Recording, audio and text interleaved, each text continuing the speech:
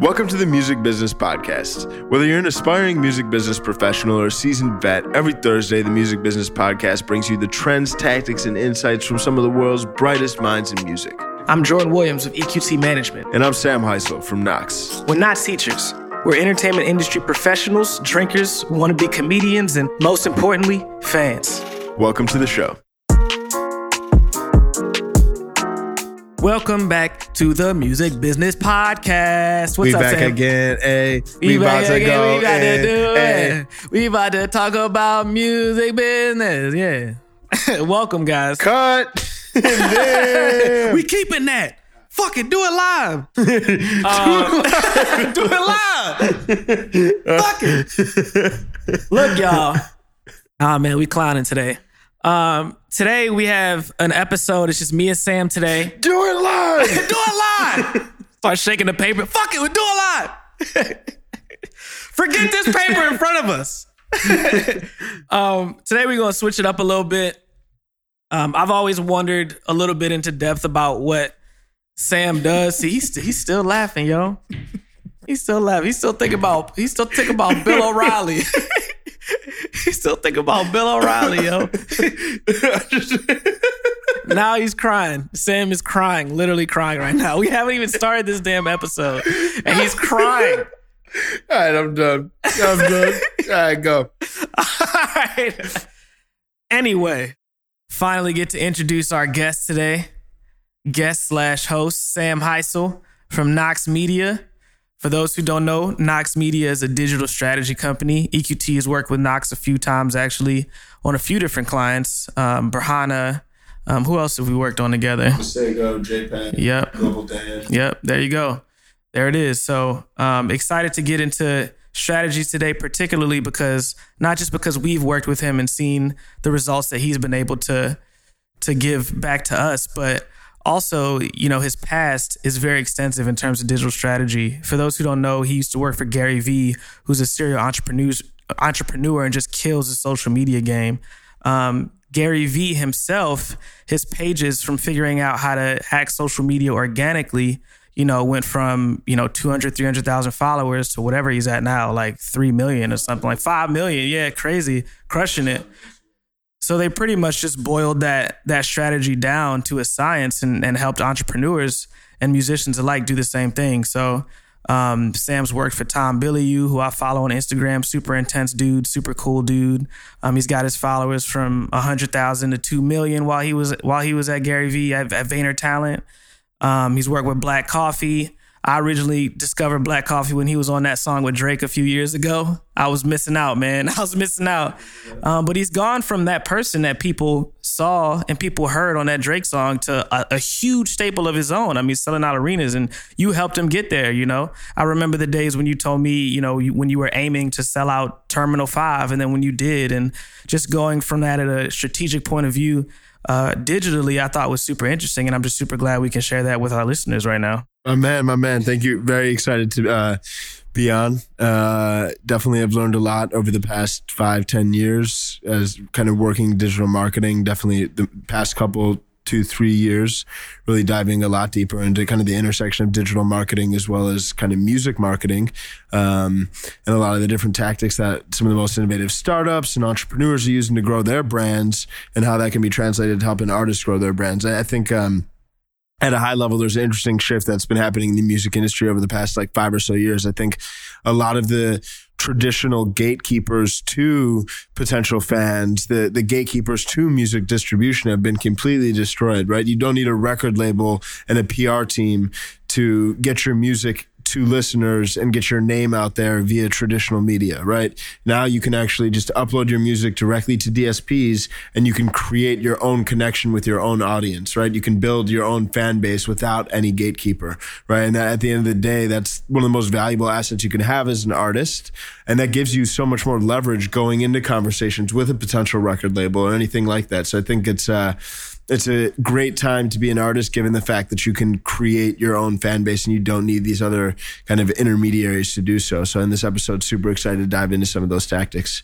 And one other thing I wanted to just mention before we dive in, I think definitely going to give a big overview around a bunch of different tactics. But I think if you guys do have any specific questions pertaining to whether you're a manager, a label, an artist, don't hesitate to just reach out to me. Either shoot me an email or just shoot me a DM on Instagram. On Instagram, it's just at Sam Hysell, Sam, Hysell. And for email, it's sam@wearenox.co. So wearenox.co. Genuinely passionate about the intersection of marketing and music. So please don't hesitate to reach out. Right. So what you want to start with first, man? Yeah. I know you got some stuff prepared. I got some questions for you. For What's sure. up? So I think there's a lot of ways to really like slice and dice social media. I think highest level, there's a really unique opportunity to create your own connection with your audience without necessarily having to go through any other gatekeepers.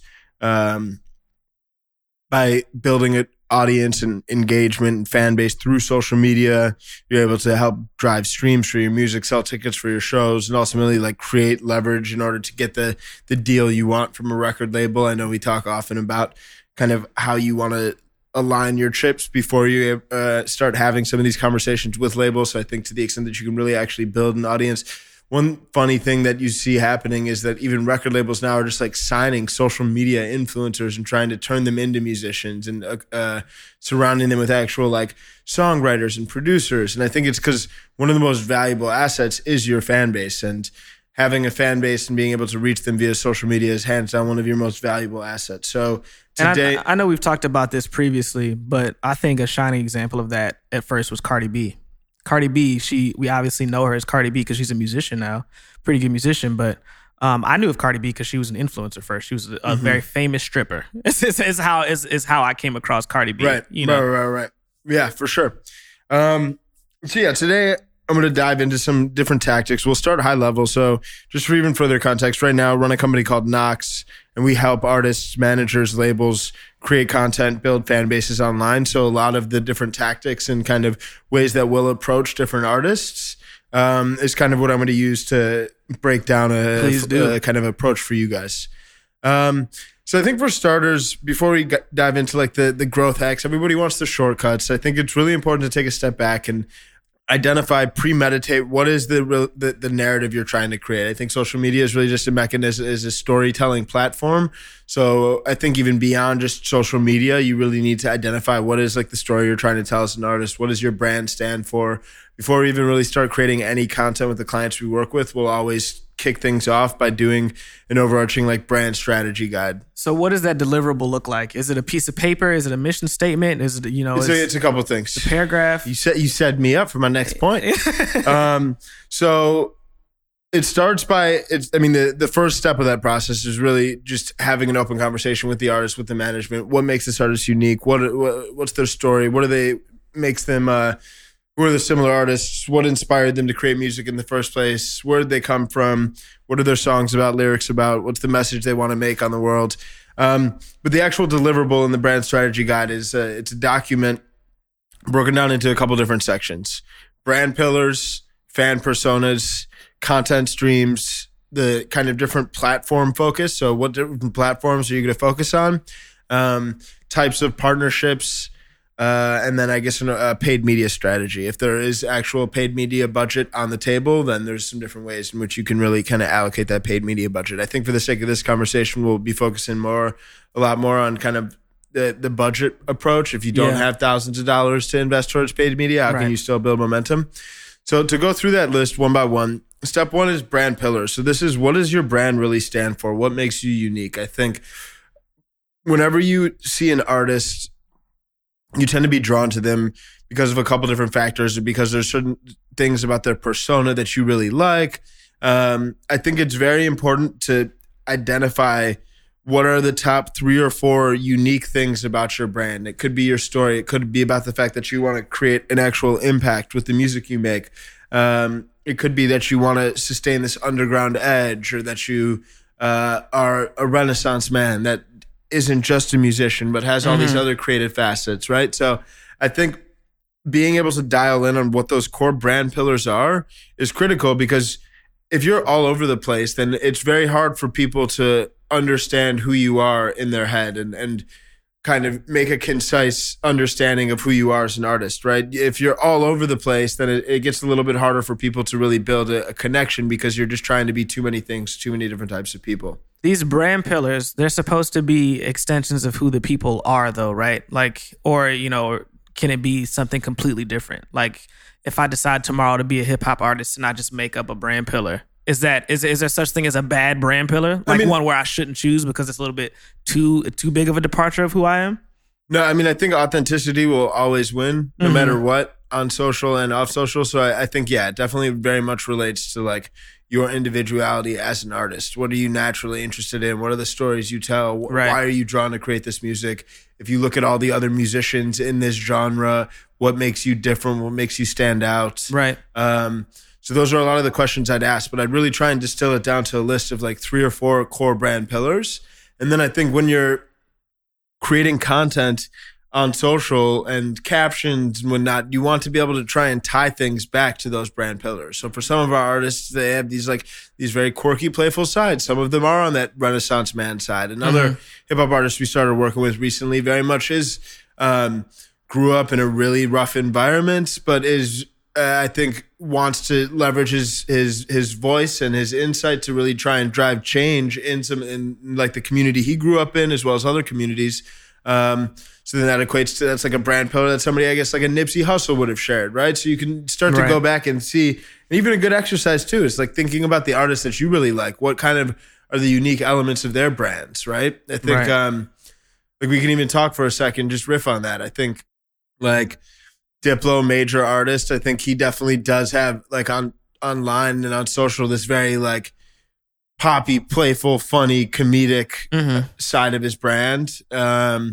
I think Masego, artist that I like on your guys' roster, I think has this very kind of like vintage, like new school with old school influence. So diving in a little bit to that, like play on the times, if you will.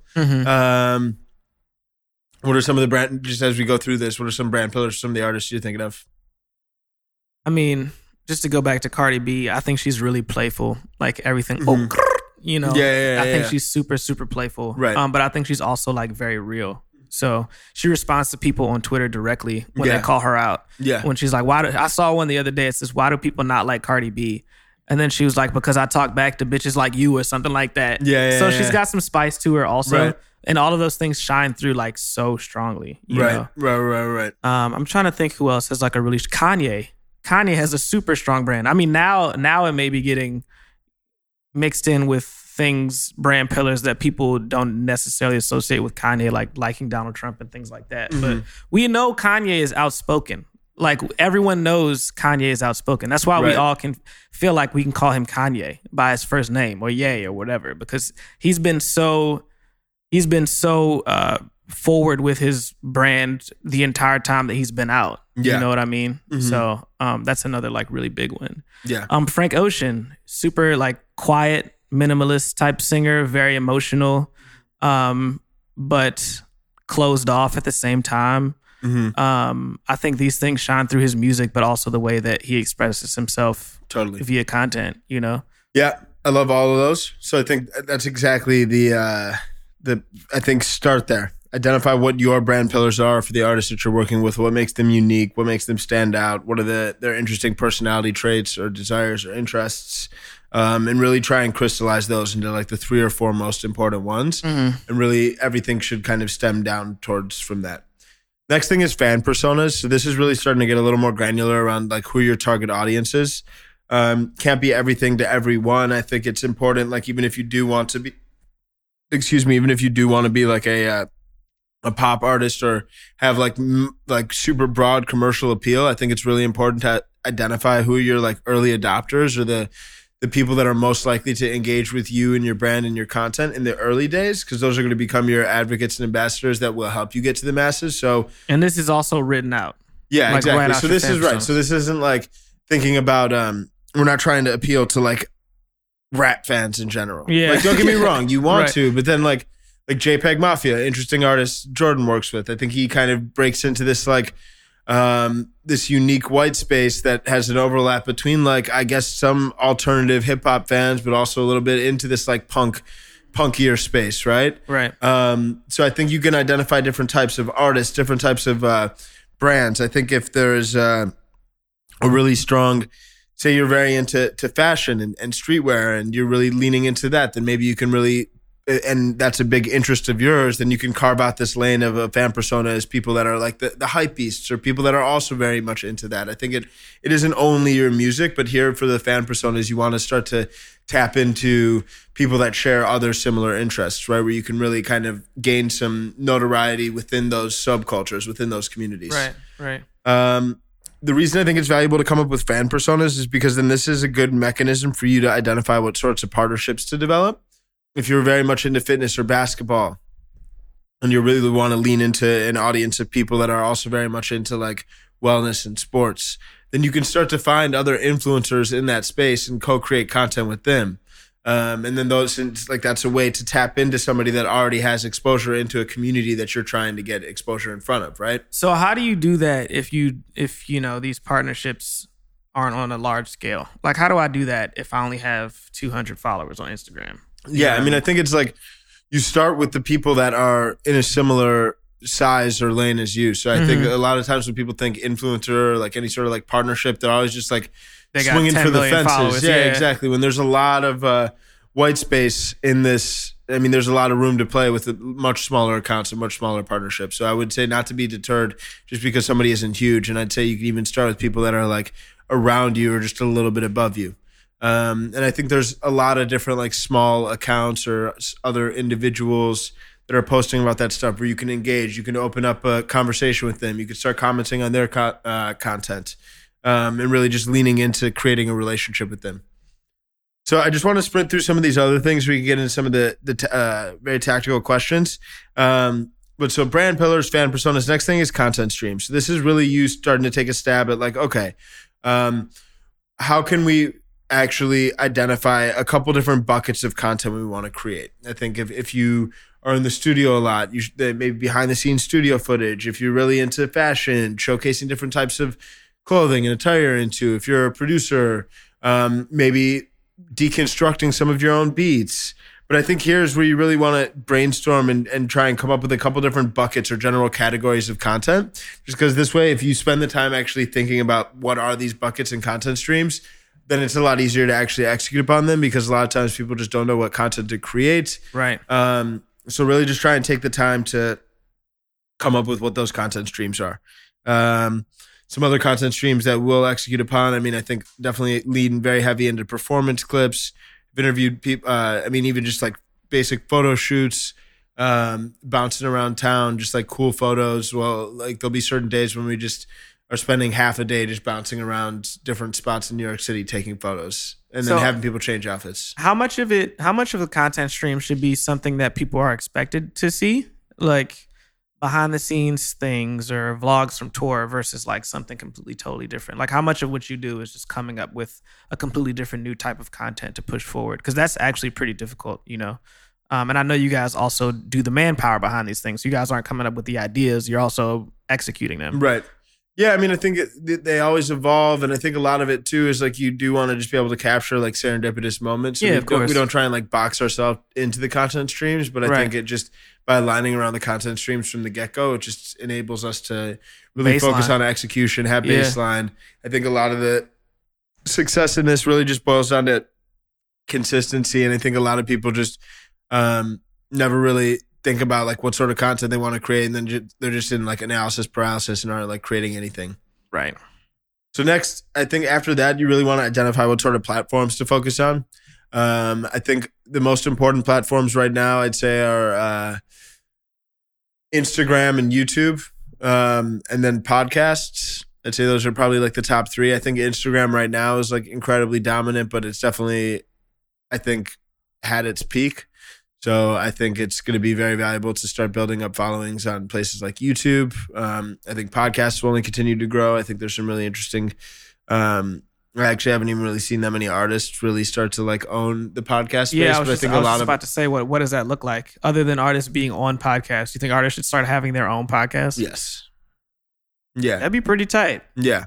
So I think That'd be pretty tight. I think there's that. And then I think too, I think TikTok and Triller are also like really interesting. I think those are, so just to round out, I think Instagram is kind of hit its peak. I think YouTube, if you have like 100,000 subscribers on YouTube, that's going to be more valuable than pretty much 100,000 subscribers or followers across any other platform. Yeah.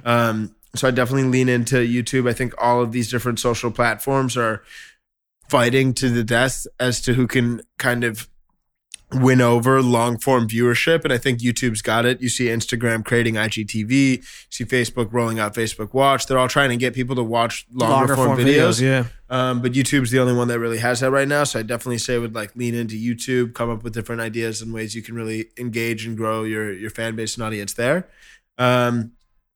And then I think if we look into the future, I think TikTok is only going to continue to become more and more relevant. Right now, it's like, man, I got to get to know TikTok. That's something I'm not too familiar with myself. Right now, I think it's very, in Q1 2019, it was actually the most downloaded app on the App Store. What? Yeah. So I think it's crazy how fast it's growing. I think right now it still is very much dominated by a much younger age and younger demographic. But I think even from like TikTok, their content partnerships team, like we've been in conversations with their content partnerships team. And like right now they're really trying to only suss out partnerships with artists that have fan bases that are 18 and older, because they're trying to foster adoption of the older demographic. But I think right now a lot of the momentum is, TikTok has tons of momentum. So I definitely encourage you guys to really try and lean into that platform and identify how you can grow a following there. Last thing I'd say, I guess, is like Triller is interesting for like hip hop artists that have like slightly younger audiences too. Yeah, that's coming back. I actually used to use Triller just with my friends like 4 years ago. And at that point, there was no one on it but just early adopters. There were no like huge artists on it. And I just saw 21 Savage put up a Triller video like a couple weeks ago. That was hilarious. Yeah. So. For sure. And people are even just like export. And then you could cross pollinate across all these platforms. Like people, like you see people are like exporting and downloading videos from Triller or from TikTok and then posting it on Instagram. So I think like there's ways Which is how I saw that 21 Savage. Exactly. Yeah. I know exactly. Think what video you're talking about right now. Yeah. And I think you should try and be active across all these different platforms. Pick your priority platforms. Definitely do Instagram. I'd still say be active on Facebook and Twitter. Like you can simply like repost and push content out there, but I'd say focus the majority of your like growth efforts on Instagram and then YouTube, and then if you have like a younger audience, lean heavier into TikTok and Triller. Do you think you should focus on one before you focus on the other, or just kind of both simultaneously? I'd say like if it takes 15 to 30 extra seconds to like post on Facebook and Twitter, what you just posted on Instagram, do it. Like you can automatically even push out to Facebook. So do it. But I think as far as like where if you're gonna be doing a lot of proactive engagement and finding and following other accounts where you're really like staying very engaged, liking, commenting on their stuff, I'd say really just lean heavier into Instagram. Got it. The next thing I'd say is like partnerships. Look at people that are already influential within your fan persona buckets and find ways to co-create content with them. I think that can be you can just have conversations with them if they own a gym, or if it's a fitness influencer, work out with them. If it's a fashion influencer, ask them about their clothes, meet up with them, take pictures with them, have conversations with them. I think there's no one size fits all format here, but there's just unique ways to come up with an idea on how you can co-create content with somebody. Right. Like we had a friend, one of our friends is like a big basketball influencer. One of our artists is very into basketball. He was invited. So we invited this basketball influencer to this basketball event. They played basketball together. They both were able to post some clips, cross-pollinated audiences. Right. So I think those are the big things. I'd definitely say like focus a lot on the emerging platforms, lean heavy into those. I think a lot of people that really win big in social media are the early movers on platforms when they're small. So that way they can really like ride with the wave as the platforms grow. Right. So I think that's like the high level stuff. I guess now we'll jump into some of the questions, because I think there's a lot of good questions around like very tactical growth tactics, which I do want to dive into. So this is like all foundational stuff that I think most people don't spend enough time on. But once you lay the foundation, then it's just a matter of like consistently executing upon those different content pillars and engaging with accounts. The one last thing before I shift to questions is like, what does growth boil down to? Because I think that like we just spoke to is all like foundational stuff. Like, how do you actually grow the accounts? I think it breaks down into like 3 general buckets. So one is content optimization. So this is like, there's certain there's certain ways in which you can optimize your content for it to be more likely to succeed on these platforms. Like if it's a video, like the first couple seconds of the video should be really intriguing and engaging, because that will dictate how much people watch the rest of the video, right? If it's a really boring opening of the video, then people are just going to watch it, be bored, and just keep scrolling, right? But if you have a very strong hook, if it's engaged right off the bat, same goes for the thumbnail, right? What's the opening like photo? Like, do you have a very like captivating thumbnail that's going to suck people in? Same goes for captions, right? Like, does it really hook in the viewer? So there's basic things there, but then beyond that too, content optimization is interesting because like you can be throwing a bunch of different types of content against the wall, seeing what's working. Content it evolves. Like there's certain things we've done with artists that like didn't work at all, and certain things that worked really well and would consistently get hundreds of thousands of views. So we paid attention to that. We would double down on the things that are working well. So try a lot of different things and pay attention to what's working, so that way you can double down into what's working best. And those are going to be different like content themes or different types of content. Next is the partnership development side. So the partnership development side, I think, is actually tapping into existing communities, influencer partnerships like we were speaking about. I think a lot of it too is just like engaging and developing relationships with other people. So very proactively commenting on these different pages. There's like engagement groups which you can leverage where people will like and comment on your comments. And I have a question, just a general question. Speaking of engagement, how many likes should a picture get relative to the amount of followers someone has? What do you consider like a good amount of engagement? Yeah, I'd say like you want to be around like 10%. At least. Yeah. 10%. Got it. Cool. Yeah. And then the last bucket, paid media. If you do have a paid budget, then there's ways you can run ads across some of these different platforms to get in front of your target audience. You can pay for shout outs. Like not everybody does have the paid budget, but if there is a paid budget available, that can help expedite things. And it doesn't need to be a huge paid budget either, right? I mean, shout outs, yeah, I think one thing we found too is like you have a lot of these, like if you go to @rap, like that might be a couple $100 for a shout out, but there's a lot of like hip hop Instagram pages that have like 5 to 10 to 15 to under 100,000 followers that are charging like $20, $30, $40 per shout out. Mm-hmm. And if you pay attention to what sort of content is performing really well on those pages, when you cut up a video that's in a similar style and you pay them $20, that video could get thousands of views on their page and drive hundreds, if not thousands of followers to your profile, which is well worth it if it's like $20 or $30. Right. Yeah. The one thing about the engagement too is like if you're paying for shout outs are one of the best ways to actually like pay to drive new followers. If you pay for fake followers, that really ends up hurting your engagement. And then if you do have low engagement, like you were just asking about, that has a very, very like negative long-term effect to your page, because Instagram will essentially dictate how much organic exposure your current post gets based on how well your last post performed. So if your posts are constantly getting like very little engagement relative to your following, then they're just not going to show your content to a lot of your followers going forward. Right. Word. Let's get into these questions. Yeah. I have some questions and some people have some questions, so I figured I would just go back and forth. I don't take the mic the whole time, but I'm gonna start with one of my questions. How do you navigate putting out content in line with your brand pillars versus consistency? Yeah, I mean, ideally, you want to strike the balance of both.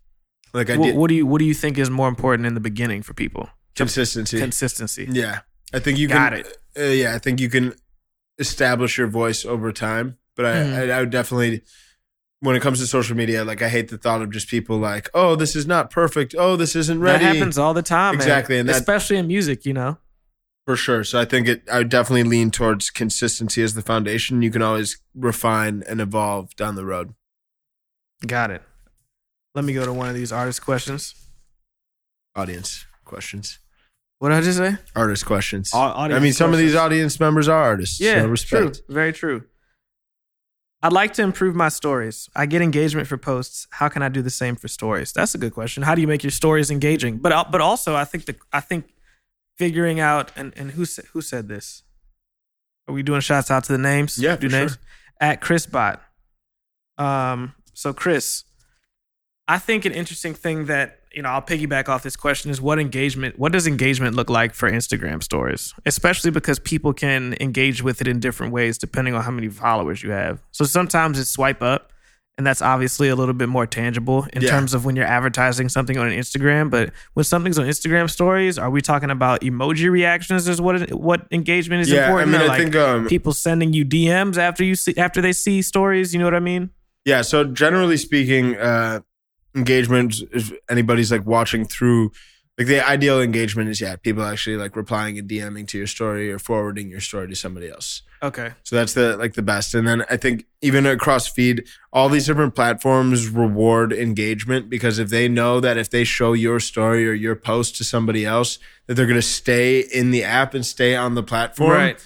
They're incentivized to try and get people to spend as many hours a day on each of these platforms. So if they see that your content is getting a lot of engagement, likes, comments, replies, forwards, they're going to keep showing it to more people. So that's why you see if like one of your Instagram stories gets a lot of like replies, comment replies, it'll tend to be one of your like most viewed Instagram stories. It's because they essentially see that like, oh, this is getting a lot of comments. Wow. Like we need to keep pushing this to other people, right? Right. That's why the same reason goes for like, that's why all of your followers don't always see all of your posts, and why you don't see all of the posts from all of the people you follow. It's because they're only showing you the stuff that their algorithm thinks you're most likely to engage with. So I'd say the engagements to focus on with stories would definitely be getting people to reply and comment. I think the best ways to do that are like stand out from the noise. So I think there's big moments. It's you celebrating small wins. People love to celebrate. Like, oh, congrats. Like, that's you talking about like, oh, I've been being vulnerable, pulling back the curtain, saying you've been having so much challenge working on the song, but you've finally been able to break through. Or on the flip side,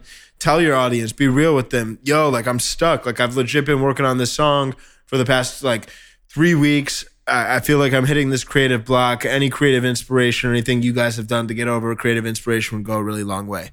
I think things like that, getting personal as you're willing to get, the better. That's when you're really going to connect with people on a human level. And at the end of the day, that like social media really is just people scrolling, seeking this feeling of connection with the people they follow. So for stories, do you suggest, I know I see a lot of stories of people filming other stuff, like, a rat in the street, or you can, if it has some level of like shock value or seems like it would be intriguing and engaging. Like but I've seen these like interview style stories too, where the people will be talking to the camera. Will Smith does that a lot. Yeah, I think that's great. Is that something that you would consider more engaging than, taking videos of the outside world and putting on your story?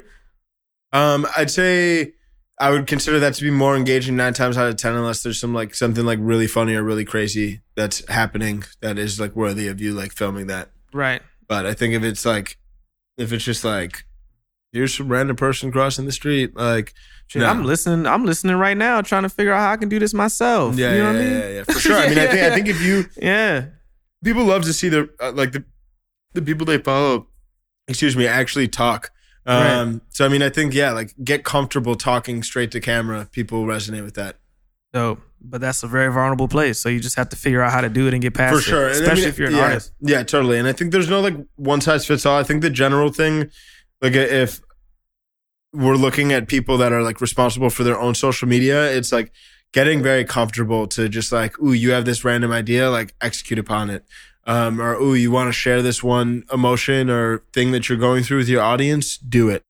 I think a lot of people have a lot of these interesting thoughts, but then just get caught up in this place of inaction. And then that is debilitating to like the early stage artist that really needs to try and get to this level of like posting multiple times a week. Right. Cool. Going back to one of my questions.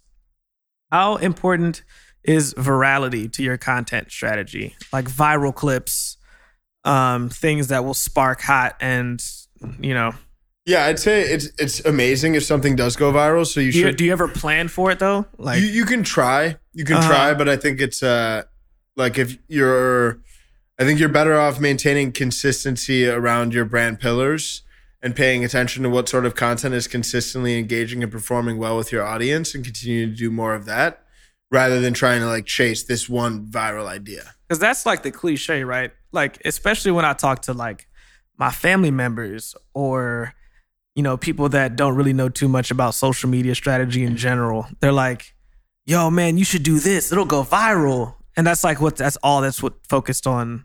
Oh, that's all they're focused on. I think it's very over glorified. I think that it's like, virality and social media is very much like the magic pill. Whereas if you're looking at this as a metaphor to fitness, like the consistent posting, the staying true to your brand pillar, the paying attention to what sort of content's engaging with your, is resonating most with your audience, proactively engaging with other accounts and developing relationships with other influential people. Like that's like the getting to the gym daily, eating clean side. And then it's like doing those things consistently over a long period of time is like the only proven thing. The real way to get viral over time. You know? I mean, I think the viral moments like will come. I think what to pay attention to is if there is a very like, there's a trending topic or if there's an interesting moment that's coming up, to the extent that you can like create funny content around that. Like the iPhone 11's just released. Like I saw some funny videos really blow up around that. Like we even helped one of our artists create they were in like an Apple store, like spoofing something and timed it up. So it went out with that and it ended up getting tons of engagement. So if there's big like social issues, join in on the conversation there. I think shoot for the fences and like swing for the fences, but don't get caught up trying to chase viral ideas all the time. I'd say that consistency and staying true to your brand and your story is more important. Cool. I want to talk about something that Alec Boland talked about here, actually, sorry. Let's talk. I accidentally said the wrong name, but let's talk about it. He asked, how important is it for artists to go out and perform? This doesn't have as much to do with social media, but I do think it's a good question that people ask me a lot. I'm going to answer it myself, but I also think, you know, there's a spin on it for social media as well, which is capture that content, capture that journey, you know? I think it's important to perform whenever you have the opportunity to, because when you get the moment to shine, you want to be able to advance on that opportunity. And a lot of that is performing.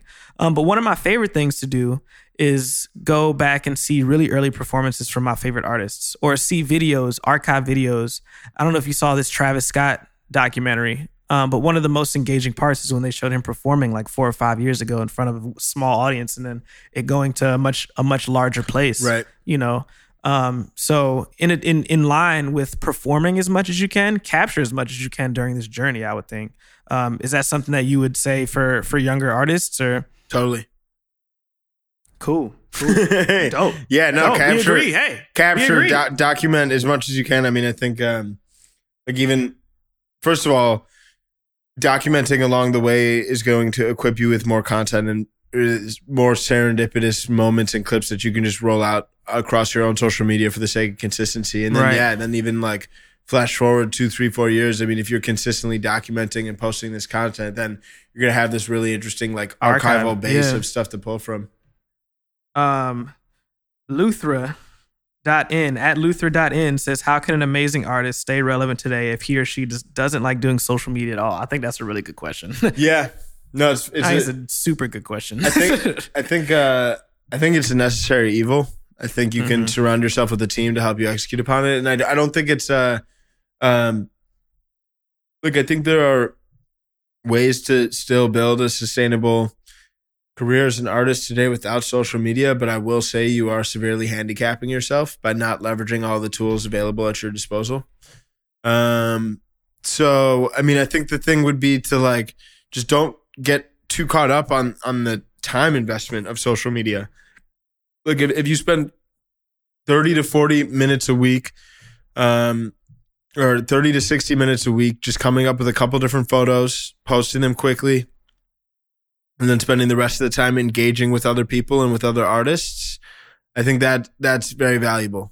But I almost would say to an extent, it's almost like your homework as an artist. And I mean, I think I'm definitely live very deep in the side of the social media. So I'm curious to hear your take on this too. But I do think that You should definitely lead and focus on your art, and you don't want to get caught up in focusing too much on your social media or by any means letting that like trump what you're doing when it actually comes to like progressing and with your craft and your art as a musician. But ultimately, this is after your music comes your connection with your fan base, and this is one of the most like scalable ways to do that. So yeah, I mean, I was just with an artist the other day on a press run here in New York, and he just said, "Hey Jordan, can you take a picture of me? My Instagram's dry." And literally, we were walking down the street. We stopped. I took a picture of him on the street, and then he posted it. Yeah, that was it. It wasn't like he was like, "What this is on brand?" Is it what the brand mostly, in my opinion, comes out in the caption anyway. So it was a picture of him in New York. He could have just said in New York, but he said something crazy that was in line with some of the shit he said before. You know what I mean? Or something funny that was in line with some of the stuff he said before. Right. So I don't think you really have to, at least from my perspective, and this is what I try to tell my clients, you don't have to overthink it, you know? Yeah. Part of what you're doing is just selling who you are as a person. For Not sure. anybody different than who you are as a person. Yeah. You know? And I love that example too that you just shared, because that's like how you can be effective with your time. Like some people just get so caught up as, I think one big thing I would encourage all you guys to do is to try and be very like active users of these platforms. So even if you are if you're going to spend like 2 hours a week on these platforms, instead of just spending like 2 hours mindlessly like scrolling and like double tapping and liking other people's stuff, like post 3 or 4 photos, engage, comment on other people's stuff. Like whenever, I mean, that's one of the best growth hacks. I know it's not the shortcut magic pill that everybody wants, but if you're just consistently commenting on other people's stuff, people will pay attention. They're going to check out your profile. And if it's a thoughtful comment, they'll engage, like that'll turn into a relationship. It's not just like fire emoji, but like, oh, I love this, blah, blah, blah, like thoughtful engagement. Right. What's a new layer of content or strategy that you discovered in the past year? Like this landscape is constantly changing. Like what? Yeah. What is something you've learned in the past year specifically that's kind of changed how you've approached I thought this was thing? an awesome question. Shout out at Jordan. At Jordan Williams, co-host of the Music Business Podcast. One of our biggest fans. So I came up with a couple of different thoughts around this. So I think for starters, one thing that's really been interesting for me to see is how often the algorithm changes and how valuable it is to move quickly on new trends. Is that frustrating? Are you like, God damn it, they changed the algorithm again? Or is it like, oh, here's an opportunity? It's marketing in general, man. Because I think a lot of tactics that work now, like that's marketing, that's business opportunities. It's like there's a couple early movers that reap the biggest rewards across a new tactic or a new business opportunity. And then as more and more people become aware, they start doing it, and then it gets to a point where there's just so many people trying to do something that it's no longer even working. I mean, it goes back to the gold rush in like San Francisco, like way back when. And now flash forward to today. I mean, there's certain algorithmic tactics that are working really well right now. One of them is posting IGTV videos and sharing them to feed. Like I said earlier in this conversation, Instagram's trying to get people to spend more time watching longer form content. So Instagram is giving a boost to videos that are shared as IGTV videos that are over a minute, and then you're kind of like sharing a preview to feed. Another thing that's happening a lot right now is like Instagram story views. So whereas like follow, unfollow used to be a very hot tactic, right now there's like this market of like bots that are going ahead and actually just like viewing a bunch of other people's stories, because people are like clicking back through their story viewers to visit new profiles. Yeah, I think someday they're gonna shut that shit down though. Exactly. I think Instagram is gonna shut the bots down in a little. I'm surprised they haven't yet. It's like MySpace. When they used to have MySpace bots that would just add a bunch of people as friends to get more visibility for the artists that were on there. Yeah, you know, for sure. No, I mean, I think there will always be. I mean, Instagram is always trying to like tweak and improve their algorithm, and there's always factors that they rank a lot in their algorithm, and as these savvy growth hackers see like, oh, there was a time when I was all these different like meme, like at funny memes, at rap, like was encouraging everybody to like DM or was encouraging everybody to save posts, because there was a period in time when like saves and like DM shares of content was like an incredibly valuable factor. Right. So then all these pages are like leaning into it. So I think it's for me, seeing how quickly those change is interesting. Next is changing platforms. Like I am very fascinated by how important it is to like see what's coming up in platforms. Like I definitely think TikTok and podcasts are really interesting right now. I think YouTube is super vital. I think Instagram is where the attention is right now, but there's a lot of just general skepticism about the future of Instagram. So I think not like making sure you're staying on top of these other. Because I still think Instagram is just like it's dominant right now. So big, you know. Yeah, I think we saw about a year ago Facebook really throttled a lot of the engagement that they were getting on. They throttled a lot of reach that they were giving to business pages because they saw that there was just a negative downtick as far as like the average engagement of users on the platform. So they wanted to bring it back to people engaging with their own, like their peers and their friends. So right now they're starting to actually like test removing likes and stats around that on Instagram. What? Yeah. That I think they're just trying to find ways to get people to engage. How do you engage if you can't like it? I think you can like it. They just won't publicly show the likes. Oh. What? Why would they do that? I'm honestly, I think, like what? Like, yeah, I think part of it behind that. I think part of it might be because this might be just me doing positive thinking in the sense that I feel like there's this like toxic world of social media and everybody's like trying to compare themselves based on likes. Yeah, but isn't that good for Instagram? I mean, there's a lot of rumors and they've actually tested this in beta. I'm not 100% sure as to like why exactly they're rolling out this feature, but like you can look it up, like Google Instagram removing likes, and you'll see a lot of people having already reported. The dopamine rush everybody gets. Yeah. So I mean, I think generally speaking, yeah, I feel like it's hit its peak, and I think the engagement, it's just not the like the hot new platform it once was, and I think people like attention is starting to shift to some of these other platforms.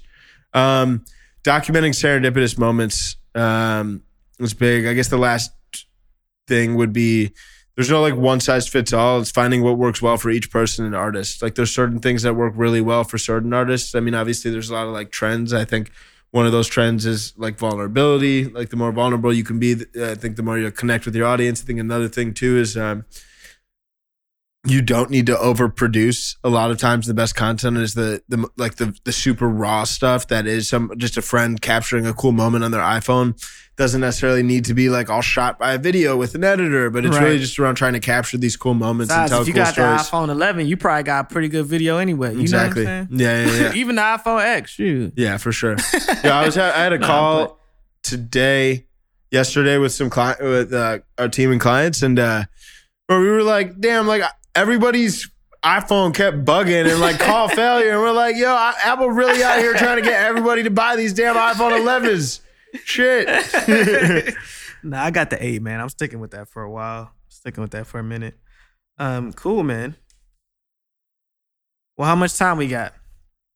Got another 10, 15 minutes. 10, 15 minutes. A couple, two examples of content that I really love that I wanted to talk about here. I think just in the spirit of like partnership development. Yeah. I think one kind of case study that I've seen work really well, and I think has really like increased this artist's stock a lot, is the Kenny Beats show, The Cave. Well, shout out to YouTube Foundry. Yeah. So the result of the YouTube Foundry program, which is a program that gives grant to artists, they help artists create, long form content. Mm-hmm. And what they did with Kenny was they helped him create the studio that Don't Overthink Shit is in. Right. And it's just taken off, man. I mean, me and you talk about that Zach Fox video all the time. We're seeing Zach Fox on Sunday. Yeah. So that video has 3.4 million views. Yeah. So I think YouTube is smart for giving out these grants, these scholarships to up and coming artists, to give them an opportunity to really create that long form content to take care of the platform. Because like you're saying, I think YouTube is the most important. For sure. I've been to meetings at YouTube just to go over YouTube. Yeah, totally. Say hey and go over what the newest things in YouTube are. I've been there for 5 hours at a time. I was just invited to something else where I'll probably go to that. Right. Yeah. So I mean, I think the reason I love that show is because that's and if you're not familiar, Kenny Beats, notable hip hop producer, invites in a guest. They joke around, have a fun conversation. Kenny will kind of build a beat from scratch for the artist, and then the artist goes into the studio and does a freestyle on the beat. It's a clever concept. Each episode is 5 to 15 minutes long.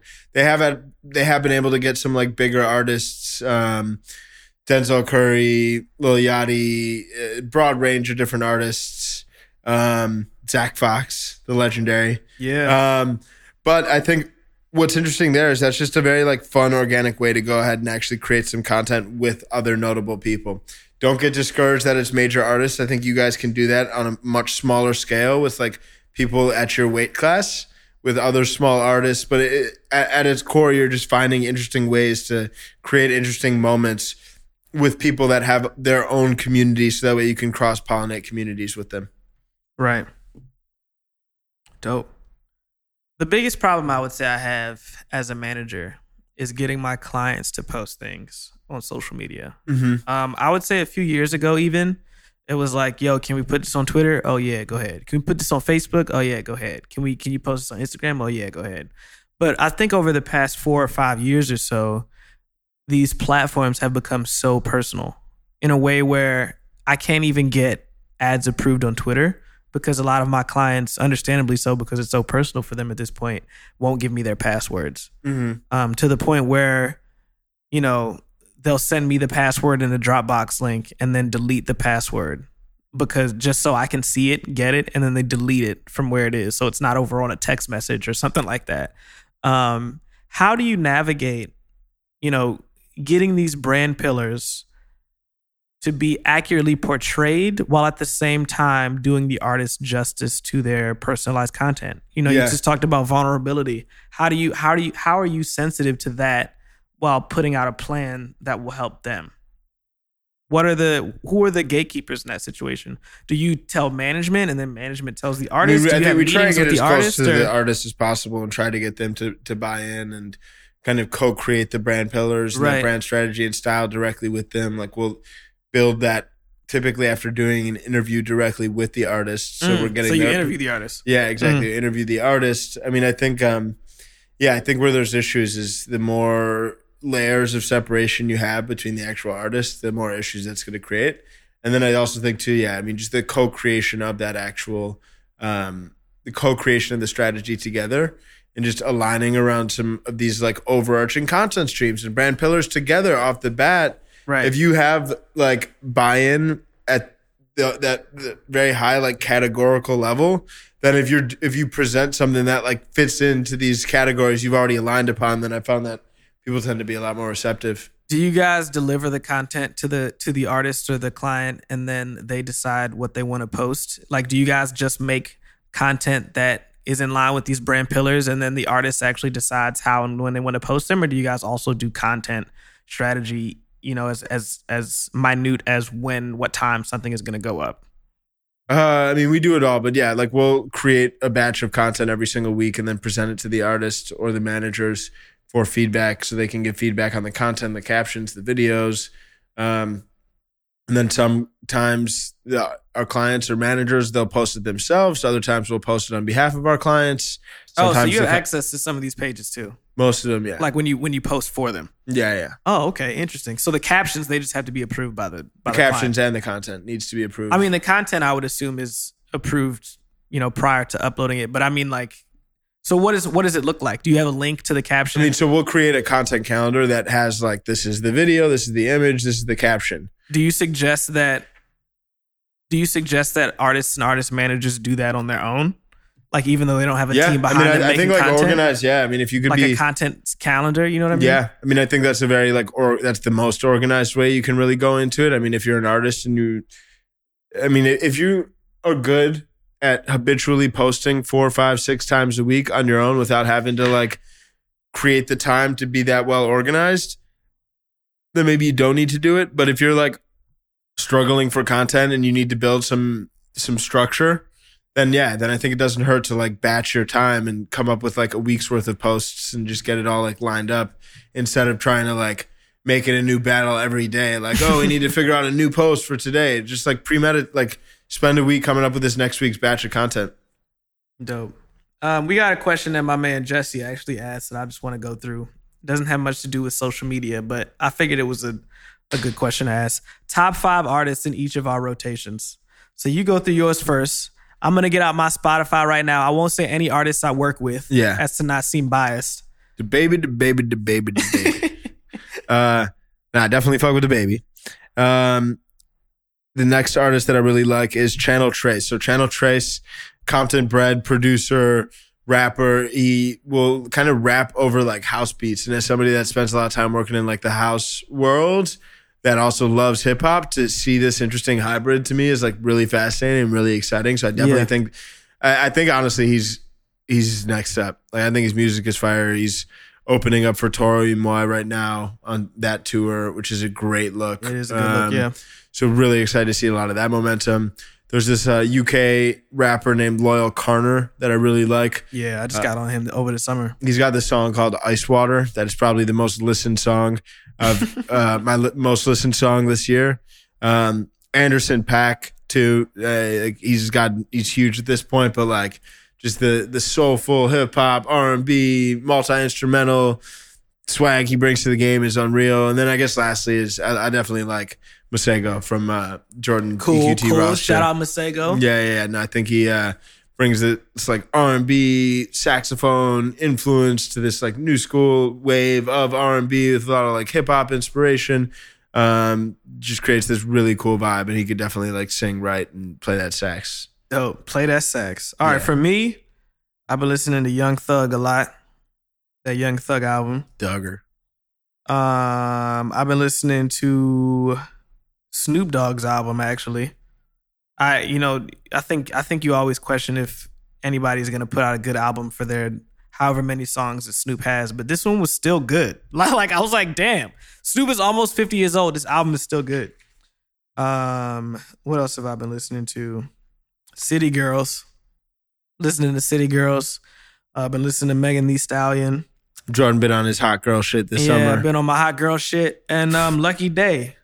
Lucky Day. So yeah. did I just name 5? Lucky Day, Megan Thee Stallion, City Girls, Snoop Dogg. What's that Megan Thee Stallion line you were telling me about before the podcast? I ain't gonna say that. Oh, Benet, man. I added 6 on Benet. Benee. I listen to her all the time. New Zealand singer. Y'all should check her out. But yeah, that's what's in my rotation. It seems like a lot of these questions we actually asked throughout throughout your curriculum here, which is great. So just so people know, best method for organic growth: Brazen of KP. Consistency, posting consistently, proactively engaging with other pages, developing partnerships. Right. Some of the stuff we've been going over. Yeah, but just to drive that home, if you do those 3 things, if you are consistent in releasing content, if you're proactively engaging with other pages, and in doing so, you're actually trying to develop actual partnerships and ways to co-create content with other influential people, your page will grow. I actually like this one. How much is too much for an artist to stay involved on social media? Yeah, it's a very arbitrary question. I mean, I think just how much is too much for anybody to use social media? I'd recommend that nobody spend more than like 1 to 2 hours a day at most, and even that's already like in the grand scheme a lot. Some people I would just say as long as it's in line with your life, and your content creation. Yeah, you know. I mean, I think if you're making, if you're on Twitter instead of while you're in the studio too much or something like that, it could get in the way of why you're on Twitter in the first place. Yeah, I mean, these platforms are all definitely like very addictive. So just remember, it is important to lead with your art. Right. And try to be an active user of these platforms, not just passive. That's how you'll be able to really get the most out of it. I mean, I think these are the biggest things. I think lean into the vulnerability. I think don't worry. I mean, a lot of times the best content is the stuff that's like not very overproduced. I think as much as everybody wants the quick hack to get all these different followers, it really is a matter of executing upon these tactics over a long period of time, consistently posting, engaging, paying attention to what content's performing well. I think, I mean, you can like send content out to other pages if you think that they're posting similar stuff and they'll repost it. I think document a lot of the stuff whenever you're like creating new music, really try and just record and show snippets. I think one big thing that we didn't really talk about at all is kind of like rollout strategy. So another quick thing is like whenever you're getting ready to roll out new music, we tend to break it down into 3 different phases. You have like the tease phase, the launch phase, and the amplify phase. So the tease phase is before the song even comes out. This is when you're just like, ooh, something's coming. Like, ooh, here's a snippet. Really just trying to sprinkle pieces of content to build up hype and anticipation. So that way when you do finally launch it, there's already this like audience of people that's like very excited to receive it. The next thing would be the launch phase, which is like, okay, this song's actually about to drop. Like, how are you going to release it to the world? And then the amplify phase is, okay, how are you going to continue to build momentum? I think a lot of times people aren't spending enough time like marketing songs after they've released. So how can you continue to sustain the momentum? Sometimes it's reposting fan generated content. Other times it's posting performance clips, posting snippets of music videos. Yeah. He posts fan content, like listening to the record or talking about it in their story. No, that stuff's awesome. And I mean, I think the performance clips, I think that is huge. Another thing that we see is like, be very cautious of like being overly promotional across all your socials. Like promotional content tends to perform the worst. So if you're only promoting and creating content around new songs or upcoming shows, like that content's not necessarily going to perform well. Definitely make sure you're leaning into like documenting the journey. If you do have a song you really want to promote, maybe try and like lead more with like, what's the story? What's the inspiration behind this song? Not just like new song out today, go stream it if you haven't already. Because that's where you're going to create that connection. That's where people are really going to like resonate and like, there's a deeper story to be told. Yeah.